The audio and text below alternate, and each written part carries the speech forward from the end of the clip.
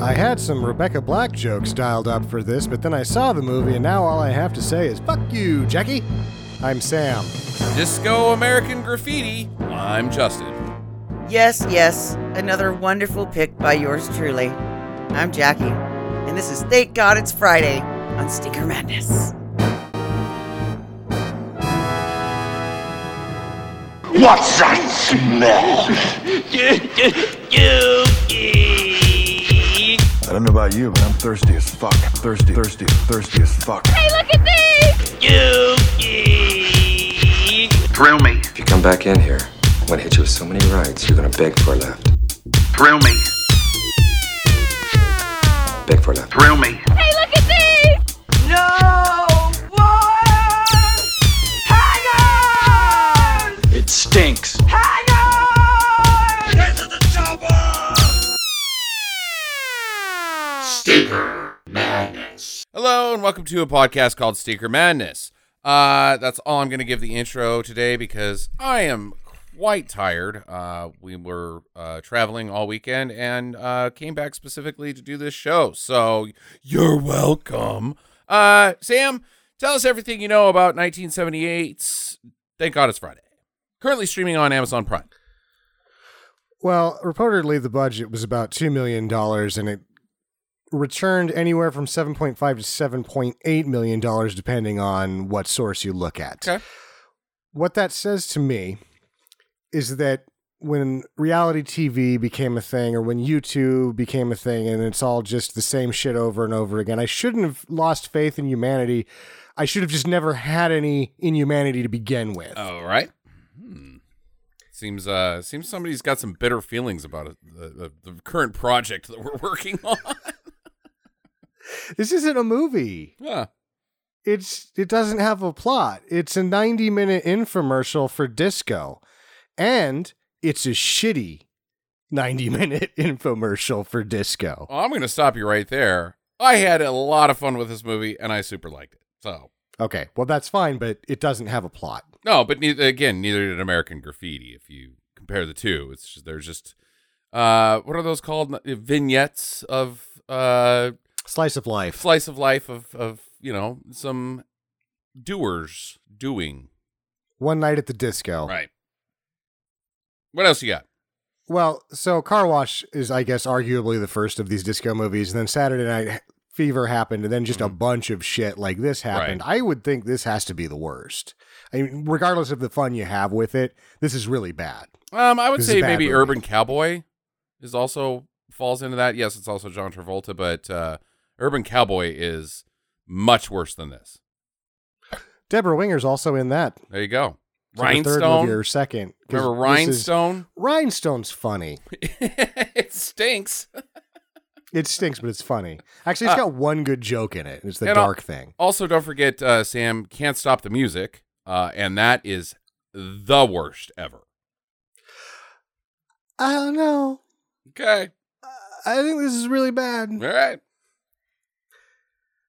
Robert Klein was the director. He put himself in the Klein Scotch series of advertisements in the film.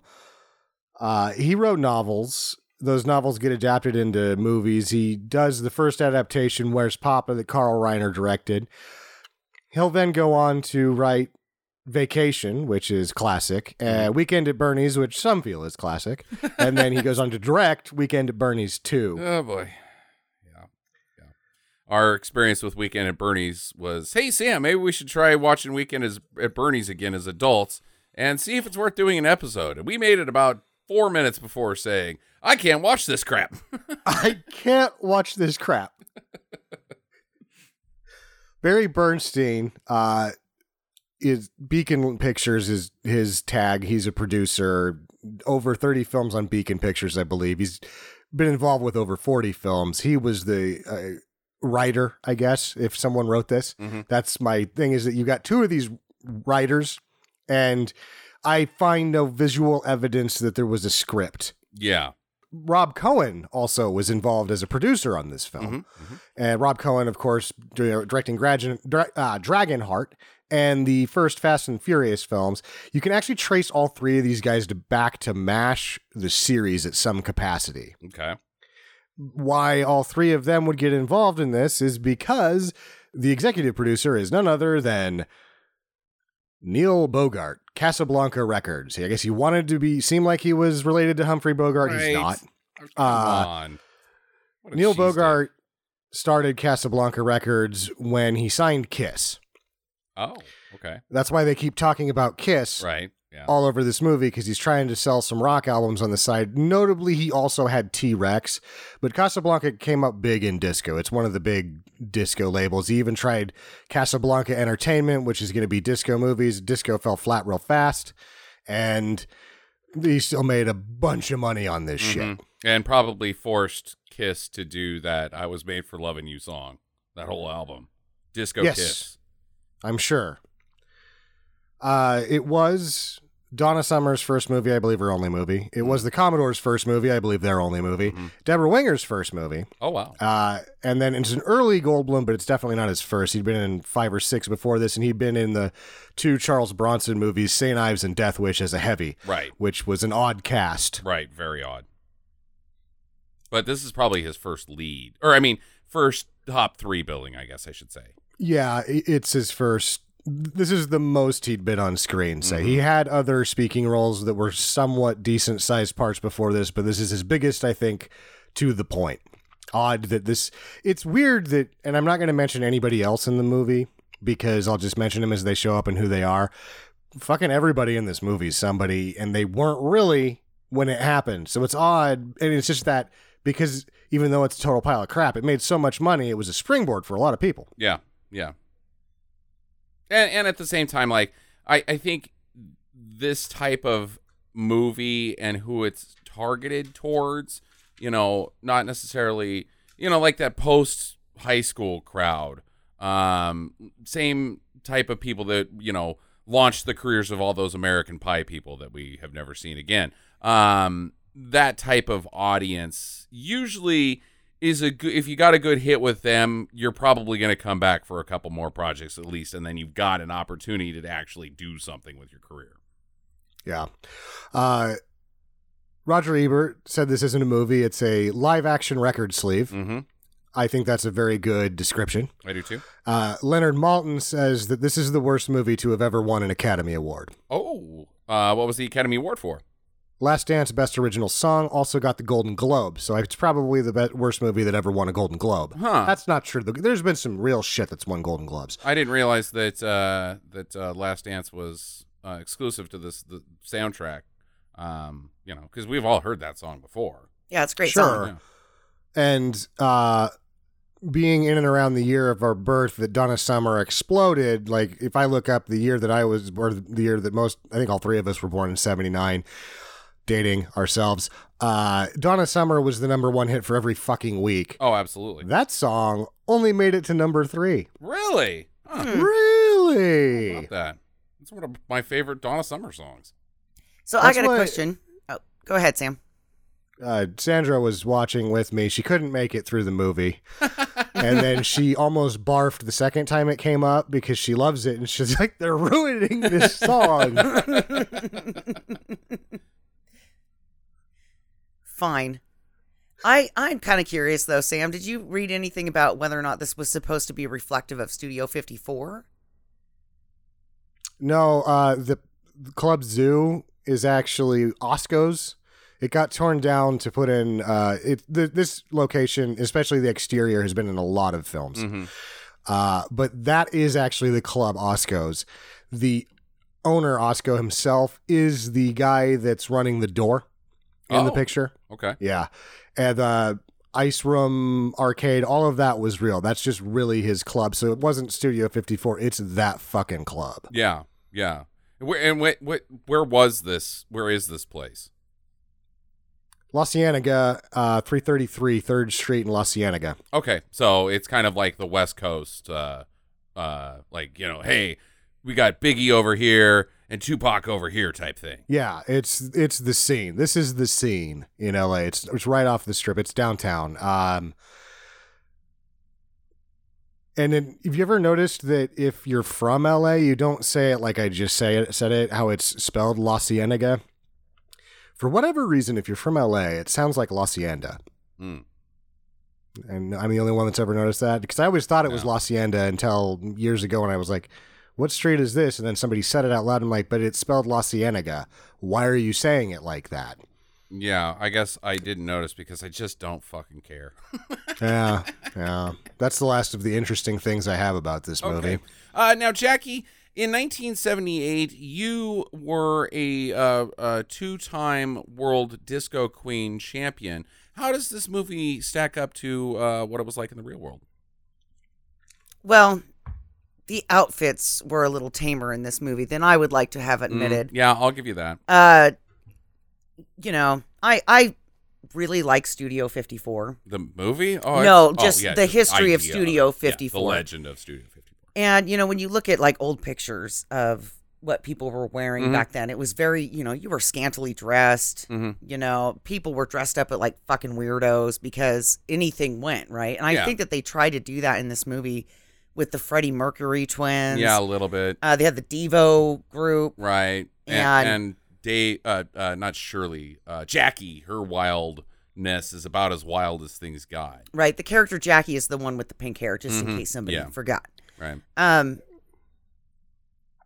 So I don't know. I kind of expected more of a flashiness to it.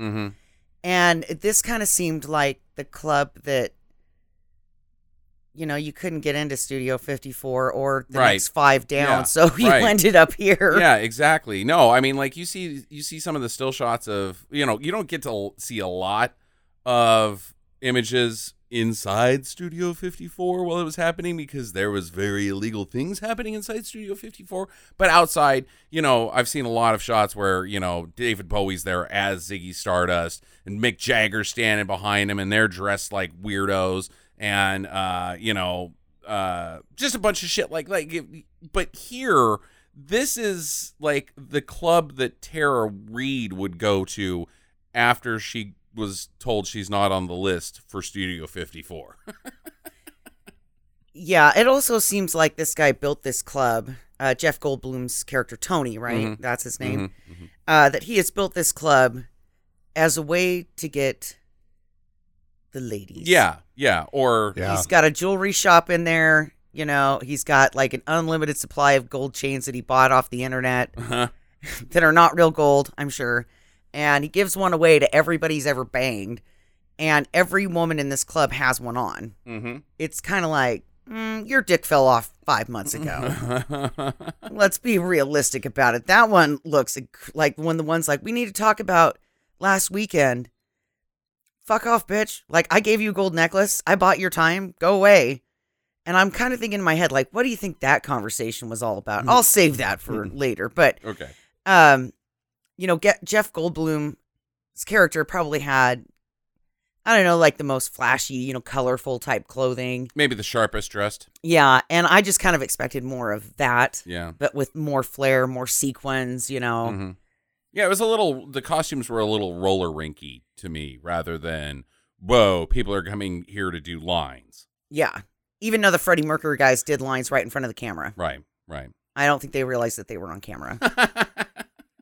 It's like in the late 60s, early 70s when people that didn't understand psychedelia were just doing random things and saying, oh, it's psychedelic. Right, yeah. Absolutely. And when it was just nonsense, around this time, late 70s, early 80s, these clubs were doing things that's like worse. It's like post-psychedelic nonsense. Uh-huh. And that's all this is it's a big building full of post-psychedelic nonsense. Yeah. No, absolutely. All right, are we ready to get into this, guys? Oh, I am. All right. The first thing we should note is before the movie even starts, the Paramount lady does a disco dance. Hey-o. And also in the history of Columbia Pictures, this is Columbia. one of the first films that had the animated flame in the torch. Oh, okay. Yeah. Oh. Right on. Anyways, I thought that was a little interesting. You usually don't see tags get special treatment on something this mundane with a small budget. But anyways, the movie starts out basically with various groups of people that we're going to run into later, all getting ready for the weekend to the backdrop of the song, Thank God It's Friday. Friday, gotta get down on Friday. Still had to bring it in. Nice work. Saturday is the day after that, and Sunday comes afterwards. I hope this weekend never ends. Yeah, but the whole town loves Friday. It's on traffic signs. It's Mm-hmm. on the Goodyear blimp. Right. They've got it on marquees everywhere. Right. I mean, fuck you both. I mean, this is a national phenomenon. They have restaurants named Thank God It's Friday now. Right. Yeah. Yeah. Actually, in terms of the history of Los Angeles, Friday is a big deal in LA. They shot the movie Omega Man downtown on the weekends because downtown, the business centers in LA are straight up ghost towns at 4:00 on Friday. Oh, there you go. Like they really do it. They do Yeah. up the Friday and the weekend hardcore in LA. Yeah. Right on. At this disco, I don't even know what this disco is called. Zoo. It's just called Zoo. Mm-hmm. It's not a very good name for a disco. But anyways, the Commodores are playing on this Friday night, and they're gonna have a big dance competition, and whoever wins the dance competition is writing their ticket to dance across the world. Or $200 in a crappy trophy. Yeah, well, that too. $200 and a crappy trophy. This is when we first see Valerie Landsberg, the dancer, who is the daughter of a well-to-do producer. Is this and the character, Terry Nunn? Is this the character Franny that you're talking Franny. about? Yeah, Franny Franny and the Jeannie. dancer. She is in Fame the series. Oh, okay. Yeah. And then Terry Nunn, the blonde, who you will, of course, know as the singer for Berlin, who will hit huge with Take My Breath Away in the Top Gun soundtrack about 5 years later. I didn't realize 6 that. or 7. Yeah, about that's that? Terry Nunn. I thought Berlin was, I thought it was actually Bullin, like Belinda Carlisle, the lead singer of the Go-Go's. I thought that was her. Nope, it's Terry Nunn, and then eventually she'll go under the moniker Berlin for a while, but that's who that is. The band Berlin, though, has actually still, they had an album in 2019 called Transcendence. I'm going to go with my alternative facts and just continue to believing it's Bullin. Belinda Carlisle. No, you're probably right.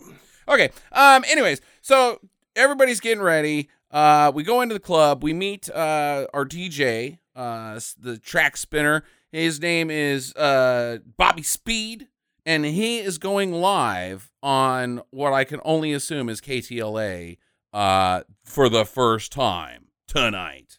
Tonight, yeah. And he was in Car Wash. Oh, okay. Right on. Yeah. And then this brings my first question.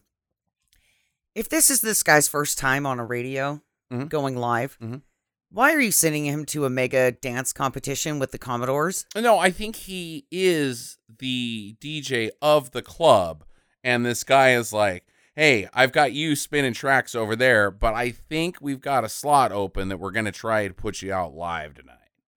Not that it's like, hey, go do this. Okay. Mr. DJ, let's do it here your first time. I think he's been at this club for a while because he's got that really weird and rapey relationship with Jeff Goldblum's character. True. Yeah. But anyways, we also meet Dave and Sue, the married couple, who are going out for dinner. They're done with dinner, and she wants to have a little bit of fun. She wants to let her hair down. And Dave's kind of a stuffy. He's an accountant who doesn't really like fun. He just wants to go home and take a nap and fall asleep while she drinks wine and stares in the mirror and cries. Well, not to mention that Mr. Captain Romantic there, it is their anniversary, and he gave her a giant pepper grinder. Yeah. Like, how can you even use this thing? This pepper grinder is like 3.5 feet long. Like, you can't hold the bottom of that and the top and get a good twist going. See, it's not a present for her, Jackie. It's a present for him. Like, here you go. I want you to just hover over my dinner and put on, like, one of those little aprons and be like, more pepper, sir? But she can't use it, so she's just got to, like, make the sounds and then throw pepper on his plate from the distance because it's too big. No, if I had a nickel for every time I've seen the giant pepper grinder used as a prop joke, I'd have enough to buy a cappuccino adjusted for inflation. Right. All right. So she does eventually talk him into going there, but he says, okay, we're only going to go for one slow dance and stay for only a half an hour. We meet up with Jennifer and Maddie. They're two ladies who are out on the town looking for some dudes, especially the best kind of dudes, live ones. Yeah. And that's Deborah Winger in her screen debut. Yeah, and her friend, whoever the hell she is. Yeah, she's in Woody Allen movies. Okay, all right. I do like this part, though, because Jennifer's kind of a klutz, and she hits the gas too hard, and Maddie's ketchup flies up onto her fancy disco outfit, and so Jennifer tries to help her by cleaning her up with her own hamburger, and then chucks it out the window into Carl's face, or Ken's face. I like it when people get hit in the face with hamburgers. I think it's classic comedy. It comes up so often. Yeah. This time. And so we meet Ken and Carl. Ken seems like an all right dude, but Carl is a massive knob. Carl is a massive knob, and these guys really aren't anybody. Okay. Good. They kick around. They do. The biggest didn't make it is the garbage man that likes to pick fights, is a comedian that didn't go anywhere, and he only got this picture and another. Oh, God. We'll fucking deal with Gus only when we have to. Tony pulls up into the club. Jeff Goldblum's character is the owner of the club, and he's got a 911 Carrera that has a license plate that says Big One, and he is stone cold cool as shit. Well, when he first pulls up, you don't realize, well, at least I didn't, that it was Jeff Goldblum until he turns on the overhead light in the Porsche to check himself out, and he's like, "You're beautiful," or whatever he says. Ooh la la. And then he gets out and covers his car with a carport cover thing. Uh-huh. And I'm like, what do you fucking live here? Hey, it's a Porsche. Ooh. He's like, you remember the guy who had the yellow Porsche in Bachelor Party? He's the same guy, and it's the same car. Yep. That car's probably worth a lot now. Oh, heck yeah, man. That's one of the most sought after the mid-70s whale tail jobbers. Heck yeah, buddy. Anyways, but things start happening to Tony's car pretty much immediately because Franny and Jeannie have decided to hitch a ride from some rando that I don't really understand how he's connected to anything for about a half a block. And then that guy, because of Jeannie's erratic behavior, crashes straight into Jeff Goldblum's car. And causes a number of other accidents in the domino effect. Yeah. It was hey, we need a ride. Where to? Over there. Across the street, please. Turn here. Like she could just say Club Zoo. I'm going there too. Let's park reasonably. Right. That could have happened. It didn't. So inside the club, these girls can't get in, by the way. We should mention they're underage, so they're having troubles getting in. But inside the club, Bobby and Tony have made another bet. This is not their first bet. And for $100 that Jeff Goldblum cannot bang Sue. Married wife with the giant pepper shaker. Right. Mm-hmm. Like, ooh, who's it gonna be? Puts the spotlight on her, is like, bam, that one. He's like, oh, I'm gonna bang her. That's easy. I know nothing about her, and she's got a ring on, and her husband's here. The easiest prey I could ask for. I mean, that's a little tall order, dude. You're not that cool. Well, either is her husband. He's going for a half-court shot. You don't always bet on the sure ones. You know? Right. These guys do this every Friday, probably Saturday, Thursday, Tuesday. Sometimes the chase is better than the catch. So we got that subplot going on. Now, they find a table, and Sue then decides to just go ahead and get the ladies out. And Dave is like, put your boobs away. She's like, no, these are my tits. And he's like, no, we're married. Those are our tits. So stupid. And they should be at home watching TV. Yeah, I want to go home and watch Matlock. Then fall asleep and have you sit and drink wine while staring at the mirror and crying. like we do every night. But Franny and Jeannie try to fake their way in with some fake IDs from no place other than Idaho. Ooh. They should have worked. Yeah. Should have worked if they would not have put on their stupid IDs that they were 34 and 37 and they're 16-year-olds. Yeah, right. Yeah. It's that Idaho air. Like, bitch, this is a desert out here. It'll dry your skin out and you'll look like haggard leather. Yeah. You and the Leathermen will be in a competition. Right. Oh my God. I never even thought of actually being leather, says Marv Gomez, Leatherman. We'll get to him later. Then we get Ken and Carl. They get in, and Carl immediately starts just being just the biggest knob. He's like, I'm going to hit on chicks, and is just a buffoon about it, knocking over drinks, and like nobody will talk to him. And Ken's like, yeah, cool. I'm just going to stand over here for pretty much the rest of the movie. He does play pinball. Yeah, right. Yep. So now Tony has swooped in, used his club owner charm to woo Sue out onto the dance floor. Hey, Barbara, get these two a couple drinks. Sue, let's go dance. And she's like, okay. Yes, the seduction of a nightclub owner. Well, As a married person, you're just going like, well, thanks for the drinks, but no, get the fuck away from me. right. Yeah. Oh, it's nice to meet you. Have a good one. Yeah. Also, this is the point where we've already noticed that the bartender at the hottest nightclub in LA is a 62-year-old guy in a tank top that is too tight. There's Right. no way that's the bartender. Right. I forgot about him. Like, because he's just in a couple shots and it's like, there's so much other shit going on that you get, like, couldn't focus on everything. But yes, old man bartender. Mike. His name was Mike. Okay. Let's get that detail right. Yeah. Now we have to deal with Gus.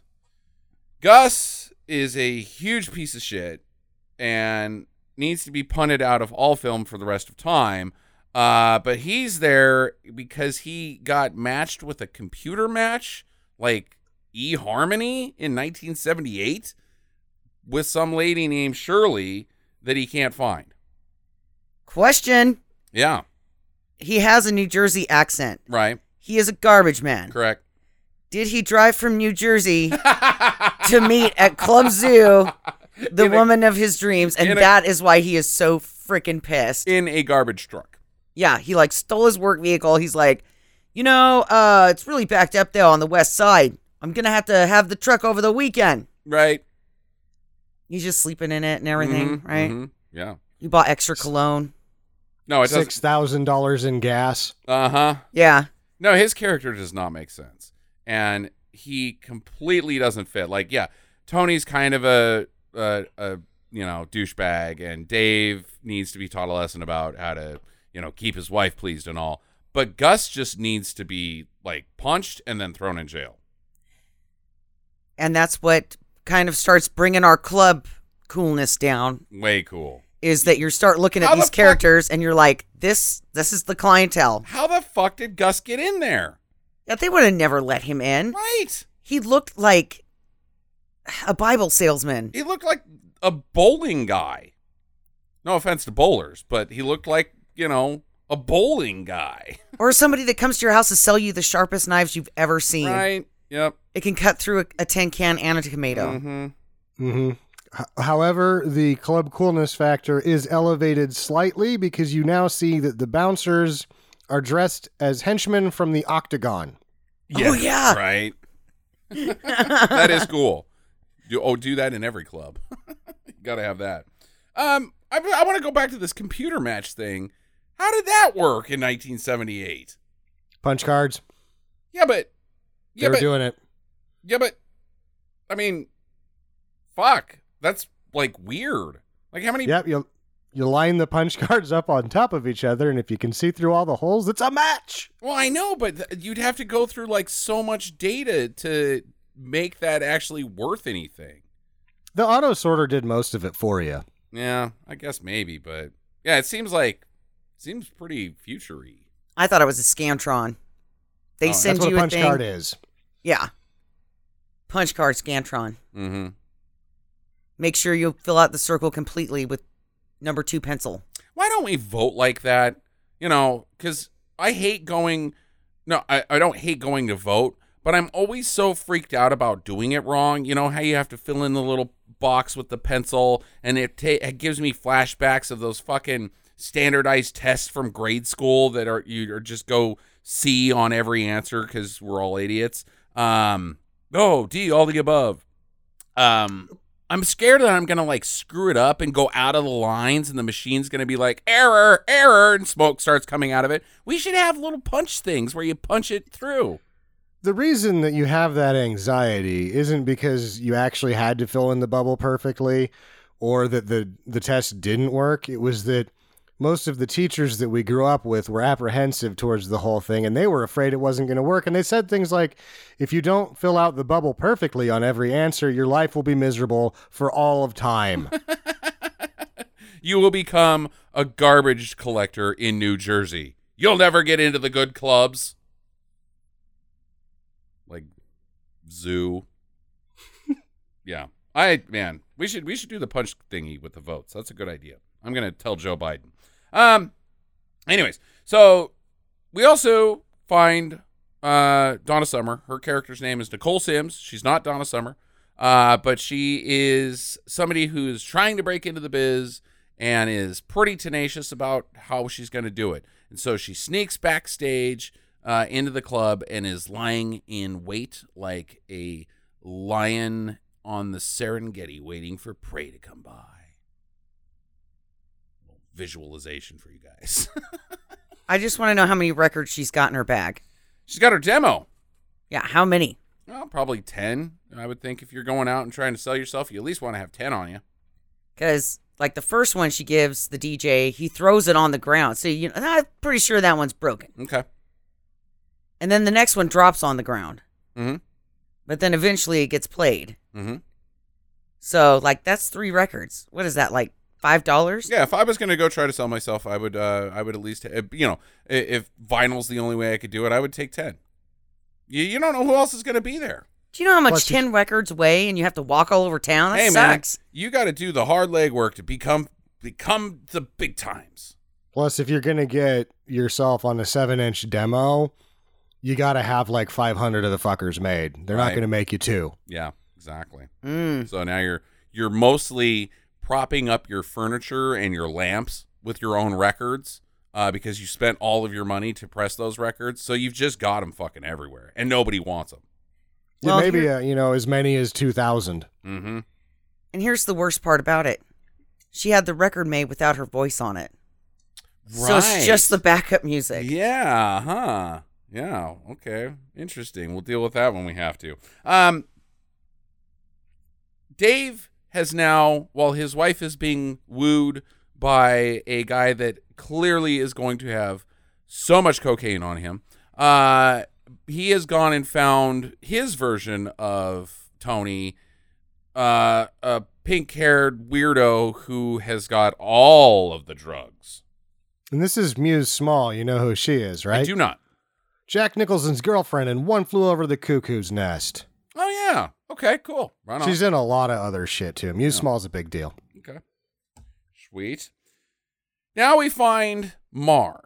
Marv is driven into Tony's car, with his red Chevy, or his black flame striped Chevy truck, smashing up Jeff Goldblum's car a little bit more.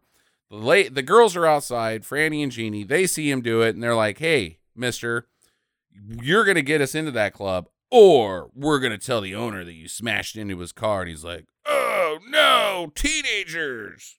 No, actually what happens is that his statutory rape radar goes off, and he's like, cha-ching. I have no choice but to do as these women ask and then sexually please them later. And not go to jail, even though I should. It's 1978. Yeah, do what you want. The Commodores have finally showed up after much panic about whether they're even going to be there, but they don't have any instruments because Floyd, the instrument driver, is completely lost. Is it me, or is their instrument van super shitty? Right? Yeah, and maybe a little too small for all the stuff that they need. Mm-hmm. But Yeah, what I figured they loved... Go ahead, Sam. I figured they had to have a semi. The Commodores, yeah. I mean, Yeah. they're like very multi-talented dudes who would have a big, huge show. I mean, it's the fucking Commodores. They were a big deal. They were a big deal. They show up in this movie dressed up as spacemen. Yep. That doesn't fit in the van. Yep. And I personally like that the limos that they arrive in, they're not black. Right. They are British racing green. Yeah, no, they're I bet you those are the Commodore's actual touring limos. I mean, they were cool. Yeah. And I'm with Sam. There's no way you can fit a wardrobe for the Commodores in there. I mean, Lionel Richie probably has a billion hair products. Mm-hmm. Yeah. Yeah, no, he's I got agree. his own hair semi. Yeah. But Nicole sneaks up with them like she's part of the band. And after they leave, she hangs around and tries to pitch her shit. And Bobby's like, "Get the hell out of here, you crazy lady, knocking over shit." He's like, "You didn't use the password to get in here." And she's like, "What's the password to get in here?" He's like, "Pop out one of those titties." Oh. So Tony has brought Sue into Bobby's booth to, show her off, and he's like, "You're not gonna bang her." "Yes, I am." And while Dave outside has started getting into the lewds, Which he thinks are aspirin. mm-hmm. Yeah, she drugged him. She slipped him a Mickey. She didn't slip him a Mickey. She handed it to him, and he took them himself. Yeah, but he didn't know that was a Quaalude. He's like, Then "Oh, thank he's God, an it's idiot. aspirin." He said, "Look, it's a rainbow in there." He knows what he's getting into. Mm-hmm. He saw it happen to one of his friends in college. Meanwhile, Jen keeps getting hit on by complete sleazeballs.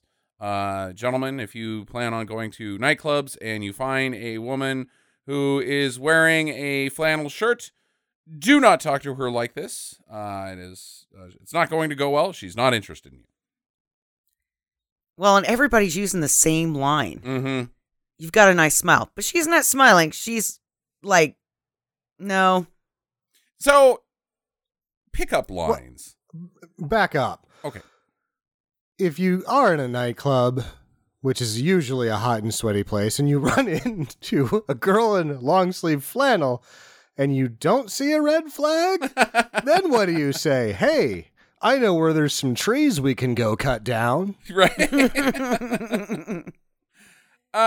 Pickup lines. "So, you come here often?" "Yep." I mean, why is that like the pickup line? "I do." Okay. Where does it go from there? That is not a good icebreaker. Well, yeah. maybe coming Nope. here often and they say yes means yes, and I go home with different people every time. And I you're guess. like, "Okay, me too. Let's just leave now and So bang." it's not necessarily a pickup line. It's like a dipstick check to see if the oil is primed. Yeah, or it's like, "The eagle has landed." Mm-hmm. "Ah, but it is sunny outside today." What if you say, "So you come here often," and she says, "Nope." Does that mean she's not there to pick up dudes? I don't know. I don't know. That's when you have to improvise. You're like, It's- "Yeah, me neither. So, We should go home and bang." Sam's ending is just the same. It's just, he adds like two different words and like, let's go home and bang. No, all these people that do this should just expedite the process. I mean, Right. it's dumb. You want to go get sweaty? I guess that's what Tinder does, right? Yeah, it's helping things out a lot. "You want to bang me?" "Yep." "Okay, let's just skip the other stuff." How about you come over here and flop on me awkward for about 20 minutes? Yeah. Let's Then- ruin our shirts and get drunk enough that these shoes aren't any good anymore before we go and do what we're going to do. No, just go now. Meanwhile, Carl has managed to lock himself in the stairwell because he's an idiot. He gets duped into, like, I guess some lady is like, "Man, you are a knob. I have to do this club a favor and get you locked in the only place where you can't get out of. No, she's just expediting the process the way I think everybody should be doing. She's like, oh, hey, I'm ready to go home and bang. And he's like, really? And he's trying to be so cool that he doesn't wear his glasses. And then he goes in the door that has a clearly marked sign that he can't read. No, after she says, go get my cardigan sweater, she didn't bring a cardigan sweater. She gives this like, he, knowing look to the camera like she is sabotaging Carl. She also has the Jeff Goldblum necklace on. Right. So she could be the tailbait that's like, all right, we got to get rid of this guy. He's creeping people out. The what? The tailbait. The tailbait. I thought you said tail bite. Bait. Either Tailbait. way. Tail? I understand. Bait. I understand the words. I don't understand where you're coming up with them. What the fuck is tailbait? It's where you put your vagina on a fishing lure and throw it out there and see who you get. Okay. Apparently, we've been out of the club scene too long. Oh, yeah. I never really understood it. Now well, that's what I was missing this whole time is I just had to bite the tailbait because I thought that was going to land me in jail. Yep. No, that's jailbait. Also in jail. Okay, so he's in a stairwell. Floyd has gotten pulled over with the equipment, and in order to get out of the ticket, or get out of the whole situation, the officer thinks that he's stolen the Commodore's drums and guitars, and so he has to well, you're going to have to prove that you actually know how to play those instruments, and you got to be good, or else, Buster. Floyd doesn't have to. He's a roadie. He's a driver. Yeah, he doesn't know shit about that. But he does. He plays his way out of it with the saxophone and the guitar and the drums to prove he's legit. I'm a legit band driver. Mm-hmm. Marv is inside and explains to the girls his love of dancing and that he is Marv Gomez, the Leatherman. That's his persona. Everybody knows him as Leatherman. He wins $200 every Friday night. Mm-hmm. You got any, who's this guy, Sam? This guy's actually does a lot of voice doubling for Joe Pesci. He does a lot of voice work, and he's in a lot of stuff. You've seen this guy a lot. His name's Chick Venera, Okay. and he, I believe, has about 75 screen credits, but if you were to go into his voice acting, it's almost innumerable. He does video games, cartoons. He was in Animaniacs. I mean, this guy is, he works. Right on. Right on. Well, he works it on the dance floor, too. And the girls are they're there to hook Franny up with a dance partner because she is the high school dance champion, but she needs a partner, so that's why they're there to find. And they're like, he is the guy. He got us in, snuck us in through the men's room, which is weird scene there as well. But he's our man. No one in the men's room is going to the bathroom. They're just Right. looking at themselves in the mirror, and that's not really what happens in there. That's the ladies' room, I think.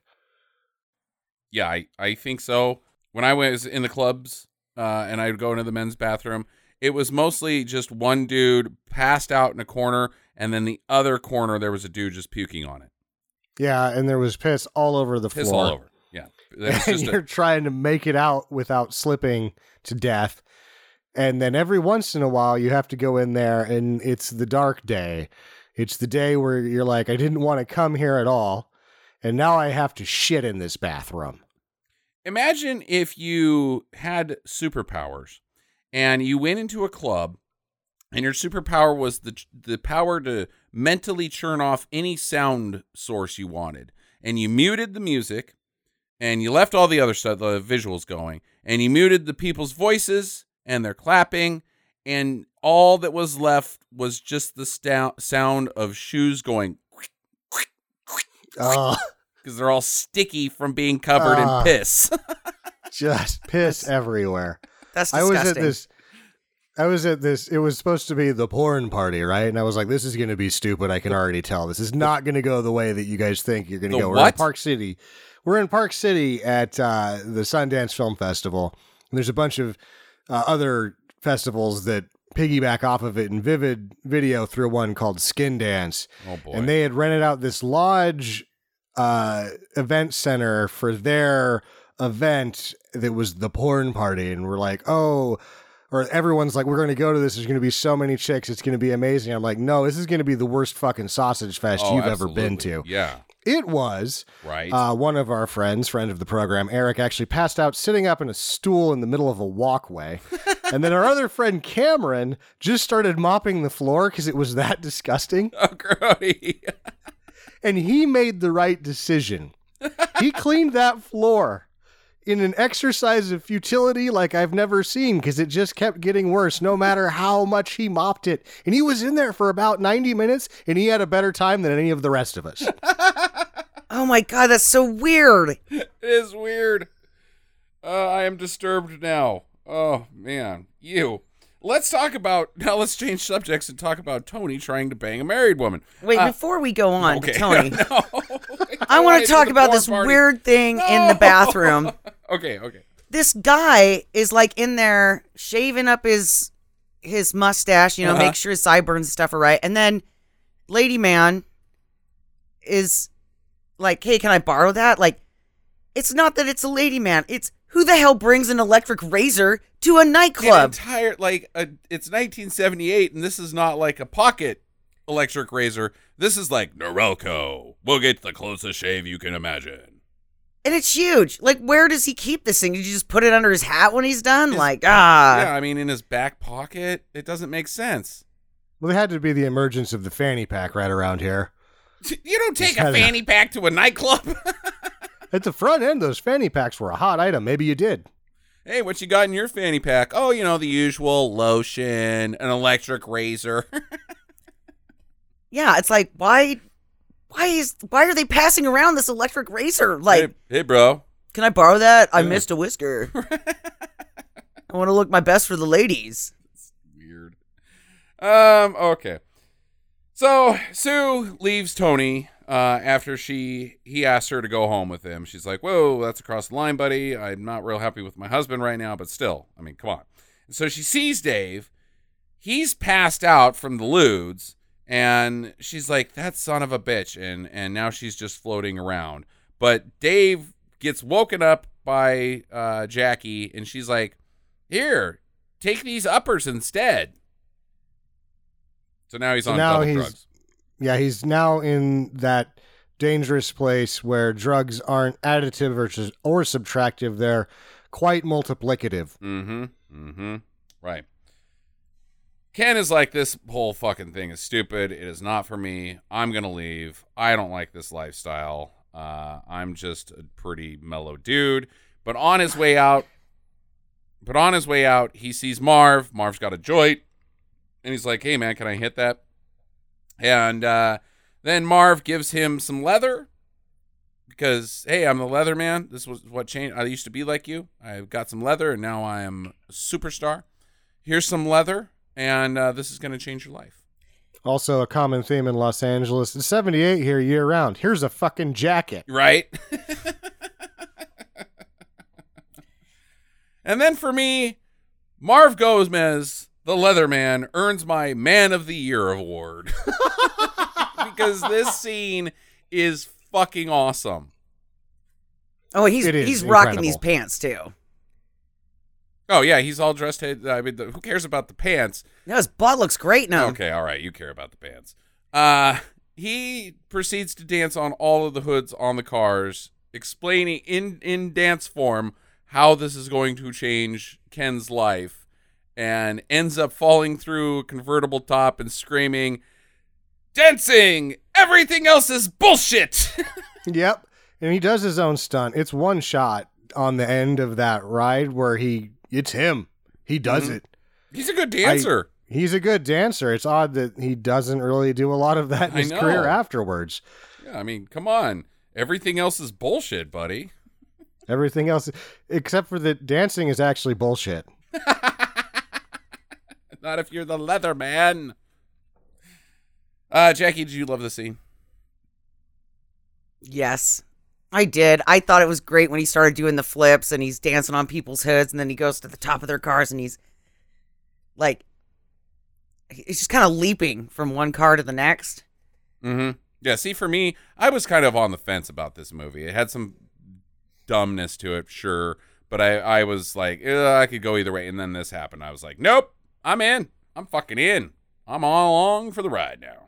No, Leatherman was the only thing that kept me watching. Yeah. All right. Meanwhile, Floyd has managed to get pulled over again, and the only way he can get out of it is to play the instruments. This time, though, he's not fucking around. He gets out a double drum kit, gets a crowd, and just goes ham on those fuckers. To the point that the police are like, this guy's for real. Police escort to the club. Right. They're calling in their buddies. Officers, no officer down, but seriously, officers need to get down to this spot.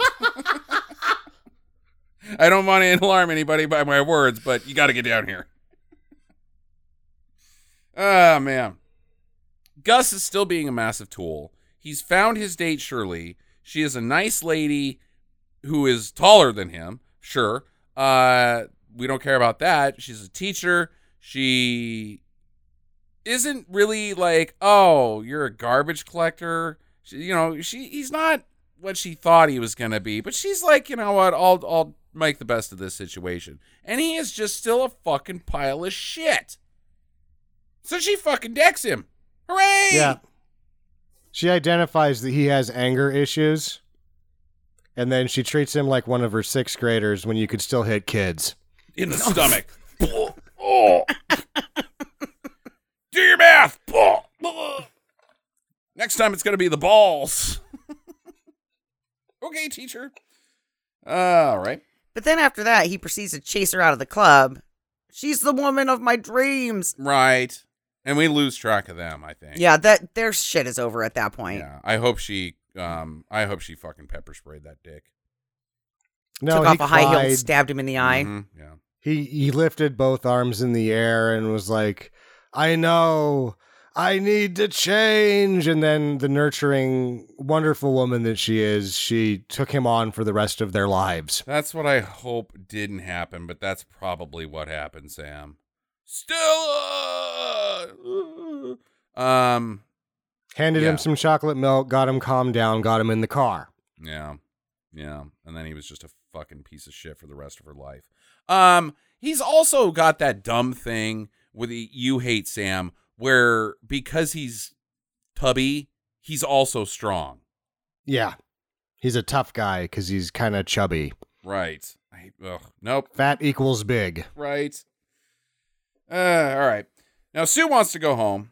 She's had enough, but Dave is way too loaded and wants to stick around.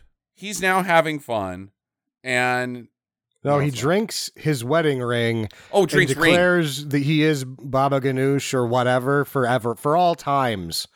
Yeah.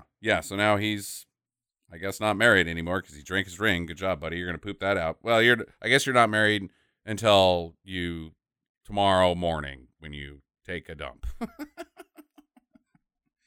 And you got to fish it out. That's the only way that thing's coming out. He's got to sift through his poo. I'd just buy another ring. Maybe he does it in a civilized manner on a coffee filter in the backyard.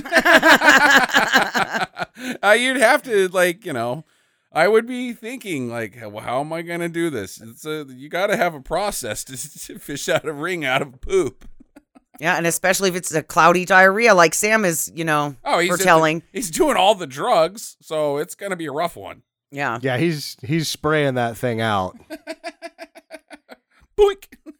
Just ricochets off the fence. Ah, damn it! It gets lodged perfectly, and he just has a double O-ring now forever. Little protection. Yeah, the only way to get it out is somebody that has the exact same size finger as him. Well, I guess I'm never having a hemorrhoid again. Cool. Okay. All right. So Maddie leaves Jen's friend, with all the sleazeballs that was hitting on Jen. They're having a hot tub party. Uh-huh. Oh, they're having a party. And it may be in a hot tub. But it's a different type of party. The gang's all here. Gang is all here. They call them swingers in the credits, but gang would be a better way to put what happens in that hot tub. Yeah, right. Okay. And yeah. So now she's alone. And it's on 4chan now. Right.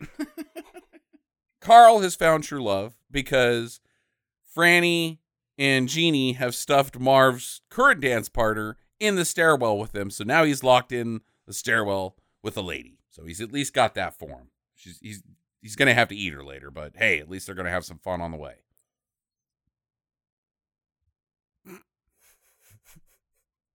Dancing to the Commodores before some Donner Party shit goes down. Mm-hmm. Right. It's the last dance of your life. Because I'm literally going to have to eat you. Nobody is ever coming to save us. So Nicole has gotten on stage. And she has got a microphone, and Bobby is like, get the fuck off stage. And she's like, won't do it. I'm singing. Play my record. And he's like, fine. You want to be on air? Here you go. You're live. And she does the last dance, and it turns out she's Donna Summer. This whole time, she was Donna Summer. And she's really good at disco singing. Sure. According to Roger Ebert, she's no Diana Ross. Oh, come on. Wow. That's shitty. What the fuck, Roger Ebert? That's hey, this apples is the front and end. oranges. And he's like, later, ex post facto, he's like, she's not Diana Ross. She's Donna fucking Summer. She's Donna fucking goddamn fucking shit Summer. Fuck. Dude, I love Donna Summer. Hell yeah. Sign me the hell up. All right. So everybody loves it. Ken loves it. He loves it so much. Jen loves it so much that she ends up smacking him in the face or something, and they fall on top of each other, and they instantly are giving each other googly eyes and in love. So they've made it. She accidentally pushes him off the balcony, and he's about ready to eat shit onto the dance floor. Mm-hmm. And the guy he's gonna die. Yeah, he's not gonna make it. She almost killed that man, and now she's gonna kill him with romance. Well, they both look super high in the scene. Mm-hmm. Like, both of them had smoked a joint before Ken they got their close-ups. Ken did smoke a joint. Yeah. With Marv. Yeah. And also everyone that's breathing in this nightclub smoked 10 joints. Right. Finally, Floyd has arrived with the police escort. So now the Commodores can go on, but we should also note that the cops managed to run into Tony's car as well. The policeman on the motorcycle actually rides into it at full speed and tumbles over the top of the Carrera and then just starts directing traffic when he lands feet first on the other side of it. It was very professional. It was awesome. Well done, sir.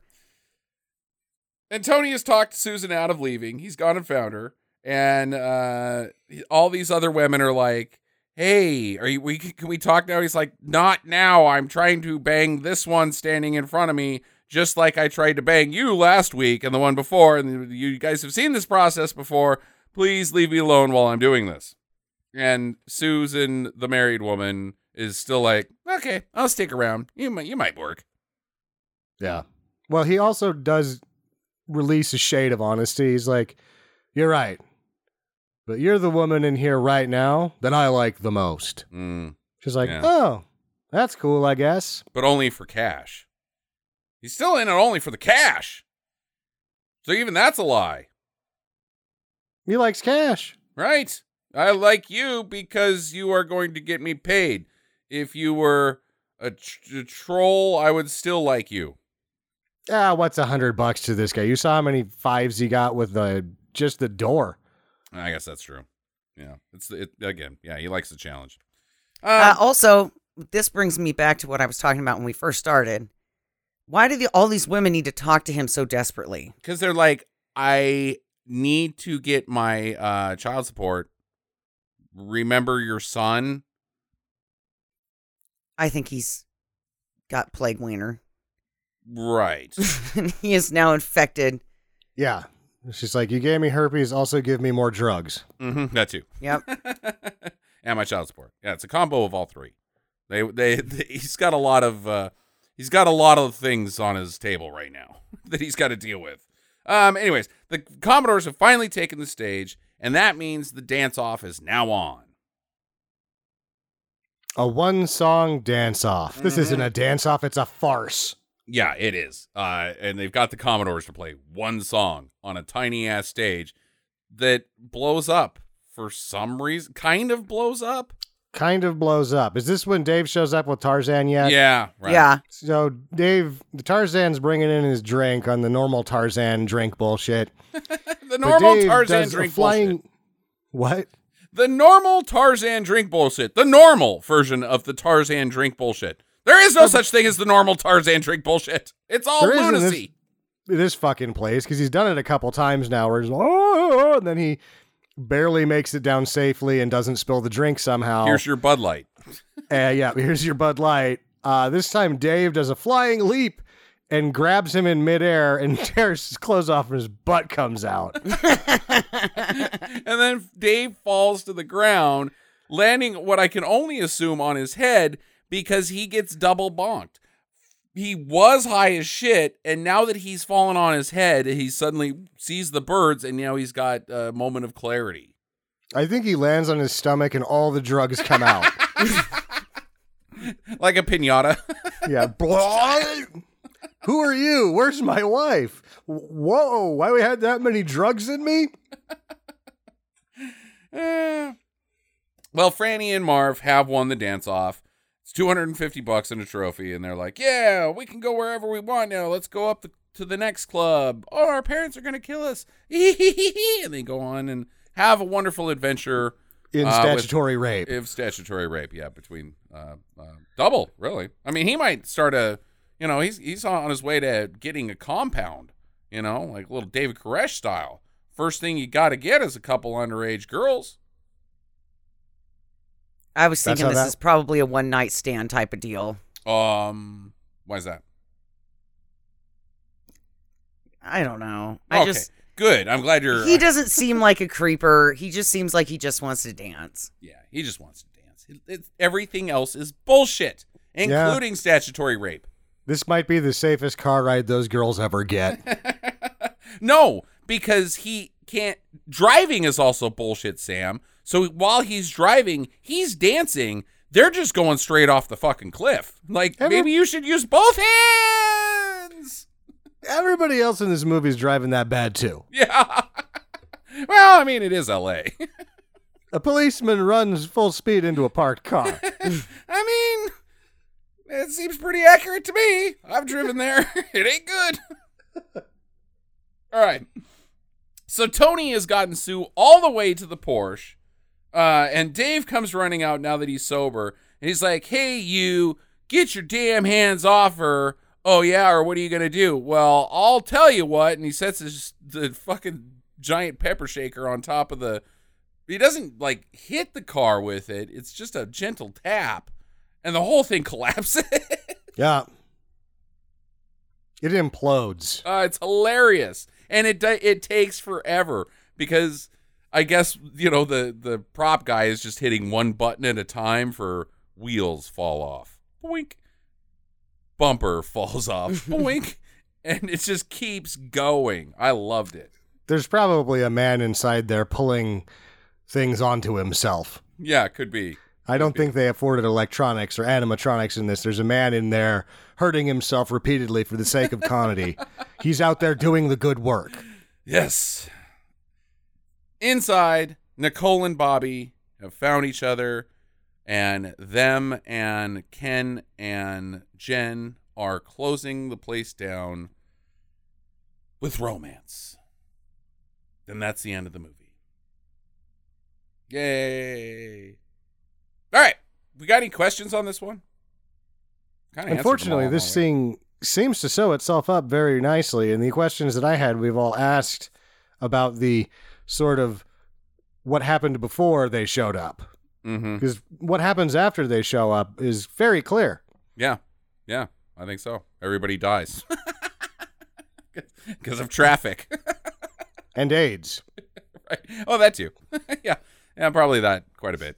Yeah, Jackie, you got anything? Nope. I thought they did a great job of buttoning up everybody's storylines at the end. You know what? I thought we did a better job because we've really cleared up some questions along the way. So yeah, screw them. It's us. It's awesome. Storylines. All right, so final recommendations. I think we know where we stand on this one. I'll go first. I think that this is my second favorite dancicle that we've ever done after Breaking 2, Electric Boogaloo. So there. It's a do for me. I don't care. I liked it. Jackie? Oh, it's your movie. Say it. Yeah, I said fuck you, Jackie, because I have to give it a do.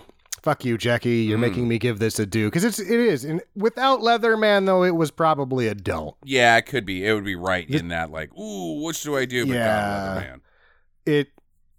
This is the sort of shit that I really hate. I think that, I like Breaking 2 a lot better. Oh, I do too. There's actually some story in that. What I think about this movie is that this movie has the least movie of any movie we've ever done. Ooh, that's a hard call. We'd have to really analyze that. The least plot of any movie we've ever done. We'd have to really analyze that. I don't know, but I can't think of something off the top of my head that's more. But yeah, okay. Jackie, wrap it up. Oh, I loved it. Okay. I almost thought it was a bad movie debunked. I was entertained. I liked all the weird guy in a gorilla suit that was in the elevator. I liked all the little subplots. I thought that it wrapped it up well. The music was pretty good. Yeah. Except for that opening song. That was really long. That song is terrible, but it's mostly just playing Donna Summers and the Commodores songs. Right. And I thought visually it could have been better. Mm-hmm. But overall, I'm going to give it a total do. I liked it a lot. Yeah, I did too. So, screw Sam. He doesn't know what he's talking about. I said it was a do, but it's just, it doesn't have a plot. No. At all. A lot of the movies we watch don't, though, Sam, so. They try. This one didn't even try. They say that they do, but, I don't know. All right, so that's your movie. Next week is my pick, and we are finally going to get to something that actually made our, I think all three of us, year in review list very long ago that we, for some reason, never did an episode on, but I'm going to do the duology of Richard Chamberlain and Sharon Stone teamed up in King Solomon's Mines from Cannon Films. So next week, King Solomon's Mines, the first one, and it's currently streaming on either Vudu or Tubi, so that's how you're going to check that out. Alan Quatermain. Yes. Quatermain! Yeah, it should be fun. So I hope you guys have a great week and get to the chopper. Visit us at www.stinkermadness.com. Follow Stinker Madness on Twitter @Stinker Madness. Please rate and review us on iTunes and Stitcher. Thank you for listening and get to the chopper.